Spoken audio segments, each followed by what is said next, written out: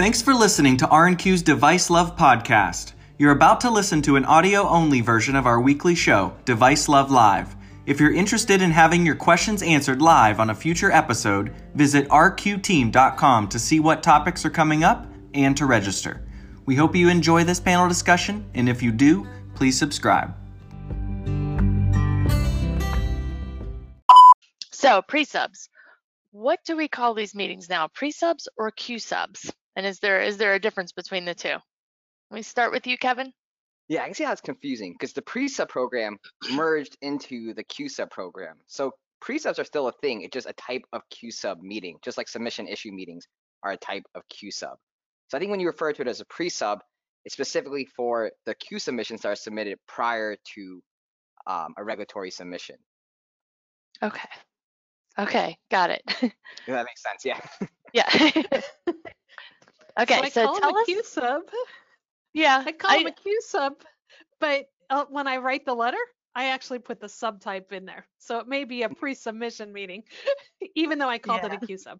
I just can't get myself to say Q-sub. Yeah. I know, it doesn't seem right. Yeah. Doesn't seem right. So, okay. Tell us, let's start with the fun stories.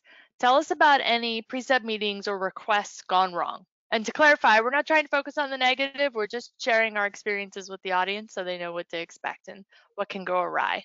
So, who wants to start? Carol? I have one, yes. I filed a pre-sub a few weeks ago for a remote patient monitor. I've done dozens of pre-subs, didn't think much about it, and I got an RTA letter. I'm thinking, what? I don't understand here. So there were a couple points. I proposed a product code, a predicate device update. Do you have any concerns? And in the letter, it says that's outside the pre-sub process, Q-sub process. The point of the process is not a pre-review of your submission. And I thought that was odd because that wasn't what I was trying to do. And then the other one was we laid out the bench test plan. So there's software validation, of course, cybersecurity, lots of functional testing, so a wide variety of bench testing. And FDA said that it's difficult for them to address more than 3 to 4 substantial issues in a single pre-submission. So I was really caught off guard. Obviously, we're going to go back and reword the questions and get past it. I'm sure we will, but it was really an odd letter to get. So an RTA can be issued for a pre-sub request. Yes. That's so Kevin, weird. any insight It's here? so weird. I honestly, in what 5.5 years in FDA, I don't think I've ever RTA1'd a pre-sub before. And they actually got rid of it for submission issue requests. And they were talking about getting rid of it for pre-subs at one point. So it's, especially for the types of questions, like I know in the new guidance, they mentioned limiting to 3 to 4 topics just to lessen the burden on the reviewers. But all the questions that you laid out are actually listed in the new guidance as examples of what you should be asking. So Right. that's very, very odd. And Any Carol, it reason didn't you line can think up. of? Yeah, like the answers didn't line up, right? Like, do you feel like they were just didn't have time? Yeah. Was there something going on? Maybe they're focusing more on the COVID type devices. Maybe pre-subs are taking a lower priority. It might be. I've heard there's some discussion with the whole, so I guess multiple factors playing into this. One, the TPLC load of reviewers now having to post-market and pre-market, as well as the increased submissions during the COVID times. That if something needs to give, it might be some of these, I guess pre-subs are now Medufa tracked, but I guess maybe they're putting a little less time into the reviews for pre-subs to focus more on actual submissions like 510Ks or IDEs or PMAs or something. Yeah. Well, they gave us the 6 month, that statement. You have 6 months to respond to this RTA letter. Like, okay. So, like I said, we'll reword the questions because they say we can provide comments or concerns. Yes, that's what I was asking for. So anyway, I know we'll get through it, but it was just odd. Like I said, I've filed a ton of these and never gotten an RTA for a pre-sub before. Yeah. Yeah, that is I bet definitely that sort of- resets the I bet that resets the clock too on how quickly they're going to respond with a date because you haven't Yes. started that clock ticking yet. So it was a nice Yes. stall tactic. That's right. That's right. I mean, Any other stories of pre-subs gone wrong or requests gone wrong? I guess just in terms of good, bad, and different, or just my experiences with pre-subs. I mean, hearing about Carol's recent experience is sort of disheartening because the whole reason, or part of the reason why the pre-sub program is free, is to incentivize companies to get this feedback. So when you get responses like that, especially when the questions that you asked are almost verbatim from the guidance, is this predicate acceptable? Is this test plan acceptable? Those are verbatim from the guidance. I've always been a huge advocate of the pre-sub Q-sub program in general. I know some consultants, some people are just anti-pre-sub. They don't like the unknown associated with getting feedback from FDA. They'd rather take the risk of submitting their formal submission and taking the questions as they come while they're on FDA's clock. I personally don't subscribe to that position, especially for devices that are novel, that are not easily, when the substantial equivalence argument is not easy. It is only beneficial to get that initial feedback from FDA. So I'm a huge advocate of the program, and I hope the types of responses that Carol got, just that's an aberration. Yeah, I would say. Oh, sorry. Go ahead, Nancy. Yeah, because what I've seen is when FDA says they really recommend you have a pre-sub, it's usually in your best interest to do so. Because I've had that other situation, right, where the client won't submit the pre-submission meeting. They want to go straight to that submission. And that usually doesn't end well for them, right? Do the submission, and then all of a sudden, that issue you should have addressed before the submission comes up in an AI letter that gets hard to resolve in the time frame that you have. So yes, especially if you've got to do extensive animal testing, or you can be well outside that 180 days. So I agree, much better to know up front that there's going to be an issue. I always see that timing argument being made for IDEs, because they're saying if you submit an IDE, you're going to get feedback in 30 days. Why wait 70 days for a pre-submission when you can get feedback from the FDA guaranteed within 30 days or it gets approved? But you're right, if you get that AI, it's just, I feel like it's a smoother process overall if you can get that clinical study design upright first before going through that initial review. The concern I've heard from a few. I had one reviewer that told me, don't submit a pre-sub meeting because we're delayed and it's going to take us more than 3 months to get you your meeting. So just submit your protocol and we'll respond in 30 days. You'll get feedback a lot faster. Wow. So that was a different, right? That was the opposite. But the reviewer was upfront and honest and said, I can't devote time to it, so go do this. So I've heard the concern from a few clients that they feel like for the pre-sub that FDA gets much more philosophical, digs in more, and they might go easier on something in an actual submission. How do you guys feel about that? Was there a difference in how you looked at the data? I feel like during this COVID times, what I've been hearing, especially if it seems like attention's being focused away from Q-subs and more towards submissions, you might not, we might be seeing like the opposite, I guess, right? That less time is being spent on it and they're going to give more shallow level feedback.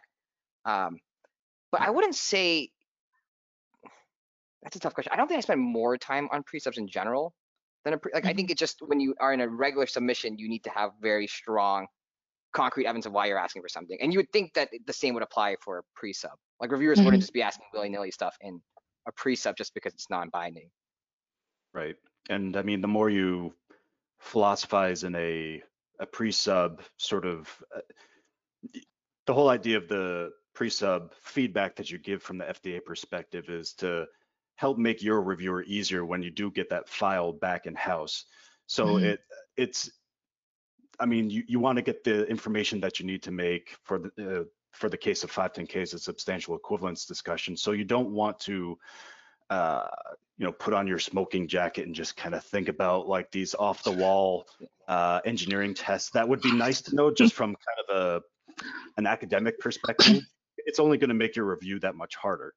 So if you tell the company exactly what you need, when you get that file back in house, it just streamlines the review so much. It is so nice when companies listen to your feedback and say, hey, Brian, we took your feedback. You can see it here, here, and here. The review memo from the FDA side almost writes itself. So. Yeah, I think it depends too on the Okay. submission quality, right? If you ask a strong question, right, instead of saying, oh, we think we need to do a clinical study, what do you think, FDA, right? Then you're going to get the wish list back. That's, been my experience. Like if you throw out a broad question, you're going to get a broad response, and that can take you down trails you don't want to go.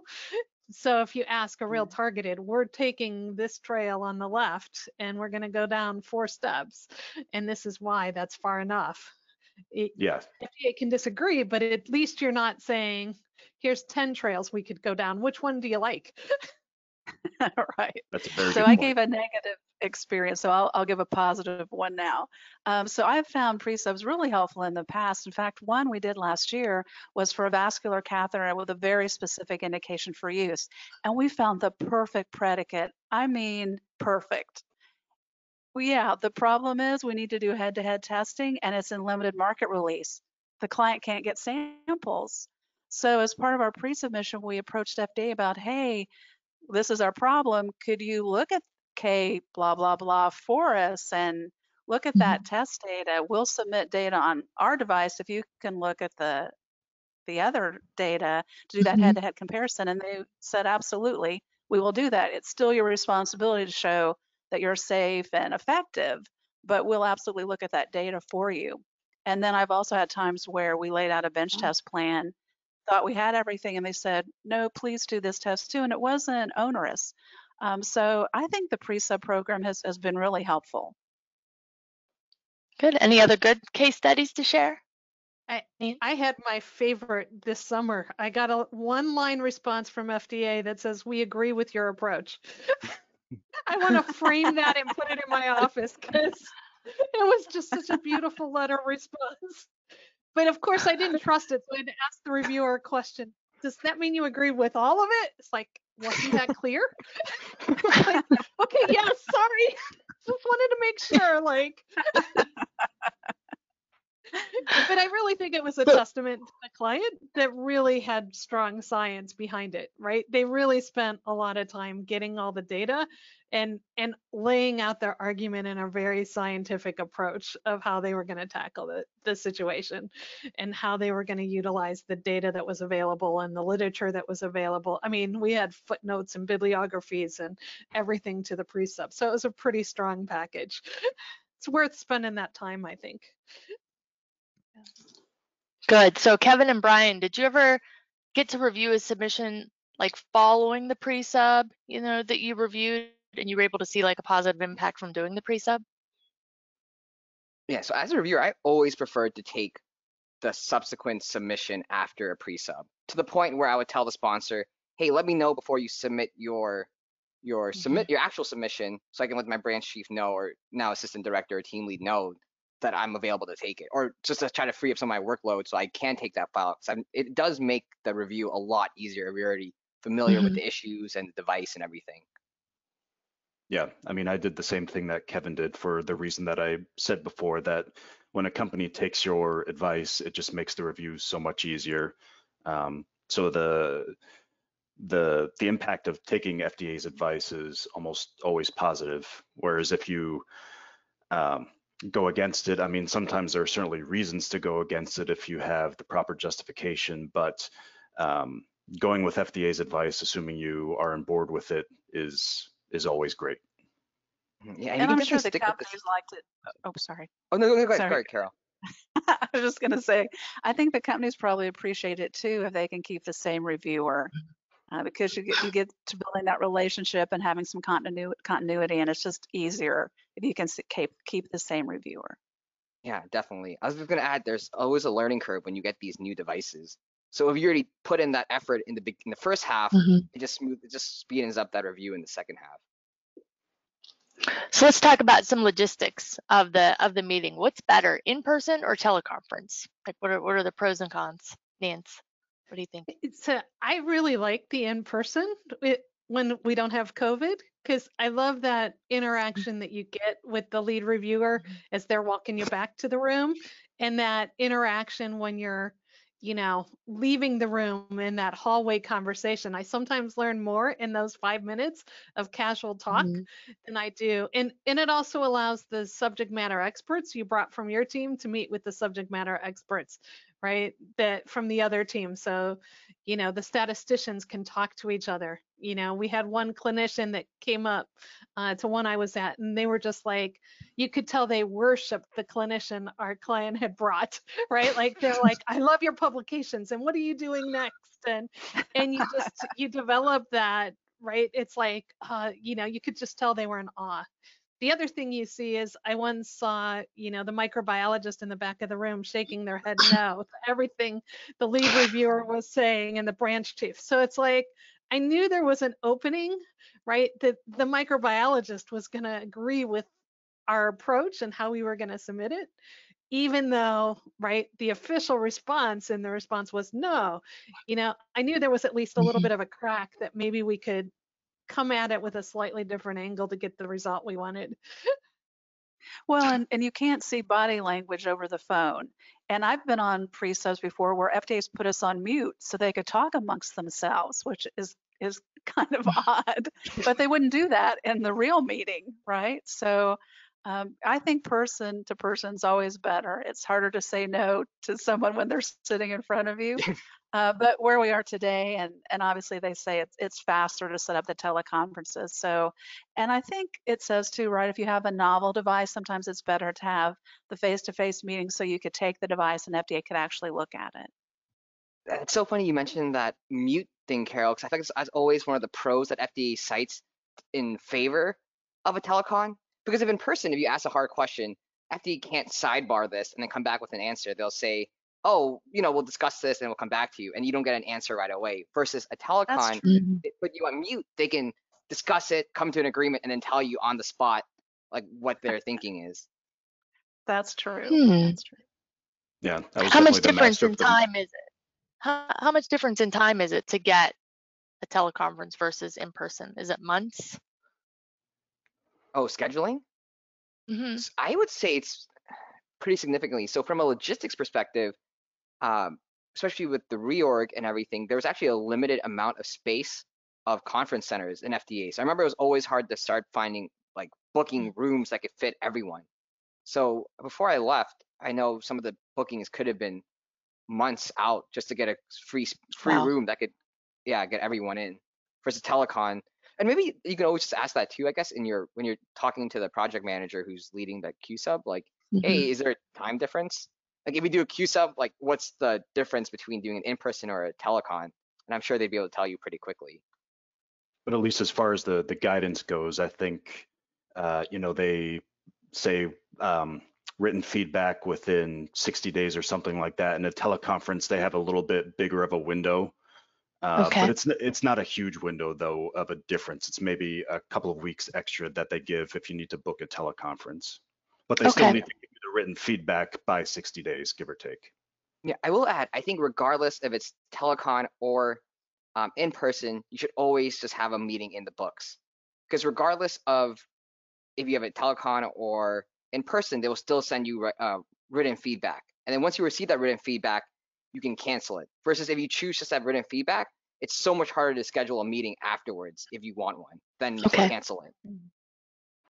Just another question from the. Sorry, I was just going to add just one more comment on in person. If you have any folks coming from outside of the US, definitely let your reviewer know, because there's potentially some extra security paperwork that needs to be filled out. So just keep that in mind. Okay. Good to know. I had that happen once. I brought someone from Europe to a pre-submission meeting when I was pretty new in regulatory and didn't realize that extra paperwork was needed. And fortunately, FDA was very, accommodating, but it was a moment of panic that our clinician was not going to be able to be in the meeting. Okay, question from the audience. How does one ask the FDA to assign the same lead reviewer that was involved in the pre-sub? Is it in the cover letter, or is it frowned upon to ask? How do you do it? Yeah, so you technically can't be requesting your reviewers. So I guess it really depends on who your reviewer is and what his capacity is.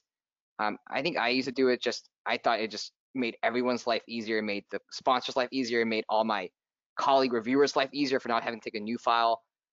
So that was definitely a preference. I don't think there's an actual right way. You can maybe discuss it with your reviewer during your pre-sub meeting, saying, hey, we're thinking about submitting this, like, would you be able to? But there really isn't a like a correct way. Like you should, yeah. I think there's no right way of being able to say like I want this reviewer, right? Because I might introduce bias into your review. If you're just constantly asking for this Yeah. review for like all your files, all your submissions, like yeah, I could sort of see maybe just sending an email. So you have your lead reviewer for the pre-sub and you're about to submit your submission. Maybe just send him or her an email saying, hey, I'm about to submit my 510K. It would be great if you could be my lead reviewer just for continuity, and just kind of walk away from that. Just letting them know that it's coming in soon so they can talk to their branch chief.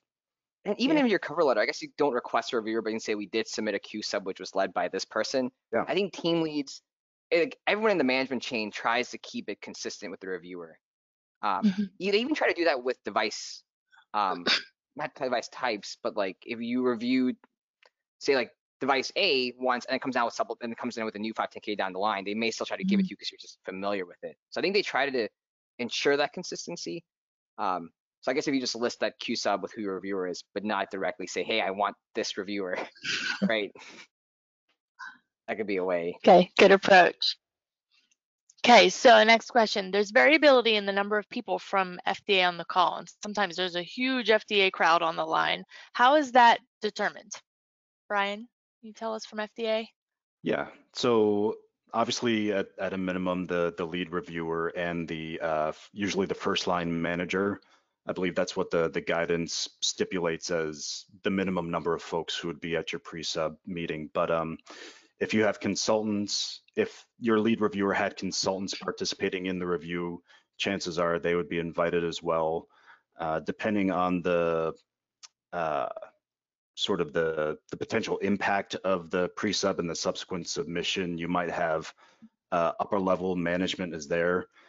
You can also maybe just have new reviewers there. So bringing new reviewers into pre-sub meetings is a good way to give them exposure to devices, to elements of the regulatory process that's sort of low pressure. It's usually not people yelling at each other at these meetings. So you could have a whole host of characters, shouldn't say characters, of federal officials at your pre-sub meetings. But your reviewer will tell you, or should tell you, exactly who's going to be at your meeting before you actually have it. Yeah, I think it's It gets generally good. worse. Yeah, when you get into combination products, and then Cedar brings all of their folks too. So you get that whole litany, and they tend to bring, it seems to me, they always have observers. So they bring their expert, and then they bring 3 people that they're training to be experts. I mean, I think these telecons are usually really good experiences for new reviewers, because as new reviewers, they usually don't get assigned these difficult Q subs, or they don't get the opportunity to lead in-person meetings or telecons really.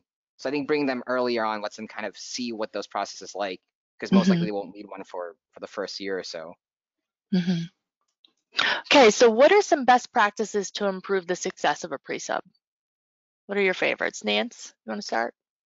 Yeah, I mean, I think it starts with the package, right? You know what questions and what answers. You know, I always like to plan. If FDA says this, this is how I'm going to respond. If FDA says this, this is how I'm going to respond. And worst case, oh no, they want this. You know, what's my exit strategy from that response? So I always like to do that 3-tiered, you know, if FDA says A, B, or C, what am I going to respond with? So I think that's good. I think the other is prioritizing an hour to have a conversation. So those 4 questions that you're just going to do because FDA suggested it, don't spend your time in the meeting talking about those. Just acknowledge, thank you for your feedback. We understand and we will accommodate, and then move on to the one clinical study that, you know, is going to cost you millions if you have to do it the way it's outlined. So just focusing on that. Sorry, Nancy. Yeah, I think prepping for the pre-sub is really important. I always have a pre-meeting call with everybody who's going to be on the teleconference, and we talk about who's going to speak to what topic, especially if there's physicians involved or people that are new to these pre-submission calls. We talk a little bit about how you should talk and answer questions, and be cognizant of the topic and try to keep them on topic. Sometimes that's hard. It's not a sales call. This is a scientific call. We're trying to get some answers, but I think prepping beforehand and really making sure that everybody understands the goal, who's going to say what, who's going to answer which questions. And as Nancy said, try to think about other questions that the reviewers might ask you and be prepared. And then always you can say, thank you for that feedback. We need to think about that some more. Don't feel like you have to agree with something. You can always take time and say, we need to talk about it. Good. Brian? I think so. Two things. One, for just pre-sub success in general, there is a great guidance document that came out last May 2019. They have a bunch of great questions at the end of it, example questions, the types of questions that FDA likes to see in these submissions. A lot of new guidances have examples, and when I was at FDA, Jeff Shern would always push us to include examples. Companies want to see these examples of questions, of scenarios, and they're always hard to come up with because you didn't want to shoot yourself in the foot for an example that wasn't perfect. But the questions are at the end are great. And I guess I would also say with respect to meetings, as Nancy said, you just have that hour. And I would always begin my pre-sub meetings with telling the company, this is your hour. So you need to run it as you want to run it. And sometimes that could mean interrupting FDA. Sometimes there are folks there who will just go on and on and on. This doesn't happen a lot, but I've seen this a few times where they're just, go back to philosophizing, they'll start philosophizing, and you don't have the time to listen to them. So you be prepared to be polite and interrupt if you need to, because you just have those 60 minutes. Good advice. Is there anything people should stop using pre-subs for? Like, just quit trying that. Nancy, you're smiling. Do you have one? I do. If you are not going to listen to the advice, right? Like, you're starting your test, you're not going to wait for the feedback on that protocol before you execute it. Don't bother to ask, right? Because it's too late to do anything about it, and I think all you do is tick off the reviewer, my experience. Like, you asked me, I told you, and you didn't listen to me. Like, don't do that. Exactly. It's better to discuss straight. Yeah, because you have to say in the CDRH cover sheet that you did have a pre-submission, or talk about that when you get to your marketing submission. The reviewers are going to go back and look at the meeting minutes. So yeah, it's not to your advantage not to follow what they suggest. Exactly. I think I'd also add for devices where you have a clear predicate, maybe not exactly a carbon copy of a predicate device, but where the substantial equivalence, again, I'm sort of focusing on 510Ks because that's where most of the pre-subs are, it seems.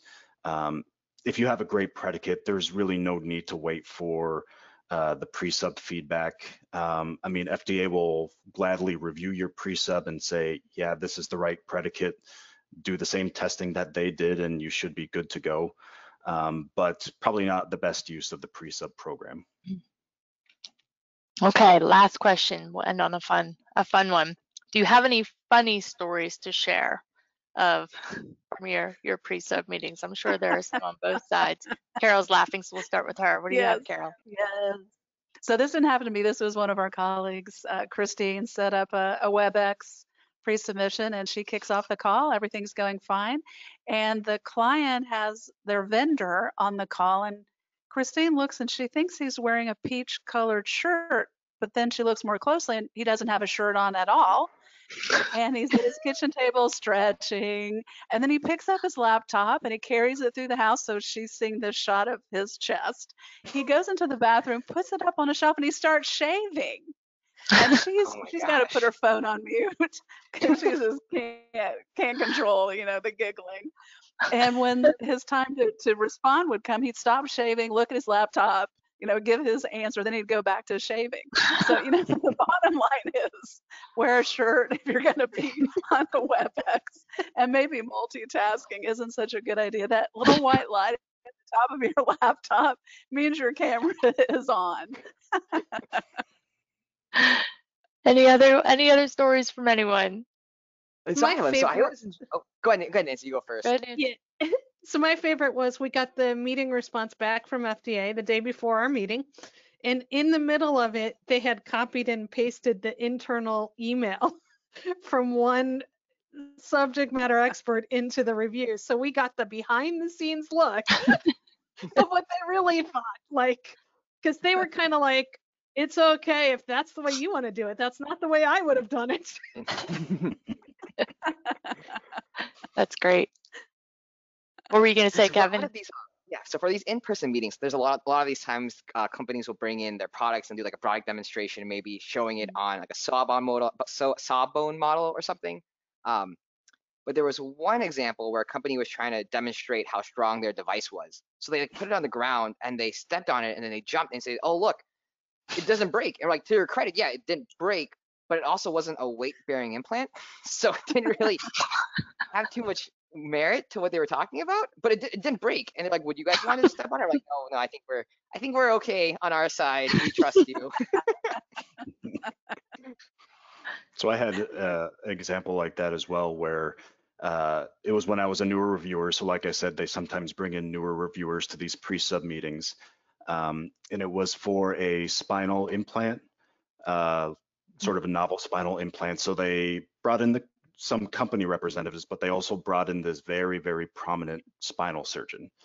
And so this gentleman walks in. The first thing you notice is his suit, which is just like very clearly very, very expensive. And then he sits down and starts playing with the device, and his his shirt sleeve rolls up and you can see this watch, which is just, like at least $20,000. And for the entire meeting, I'm just staring at the guy's watch because I was like, I can't believe. So I guess the moral of that story is like, it's important to dress professionally, but like leave the $20,000 watches at home because FDA could get distracted. All right, that's a good one to end on. Thanks, guys.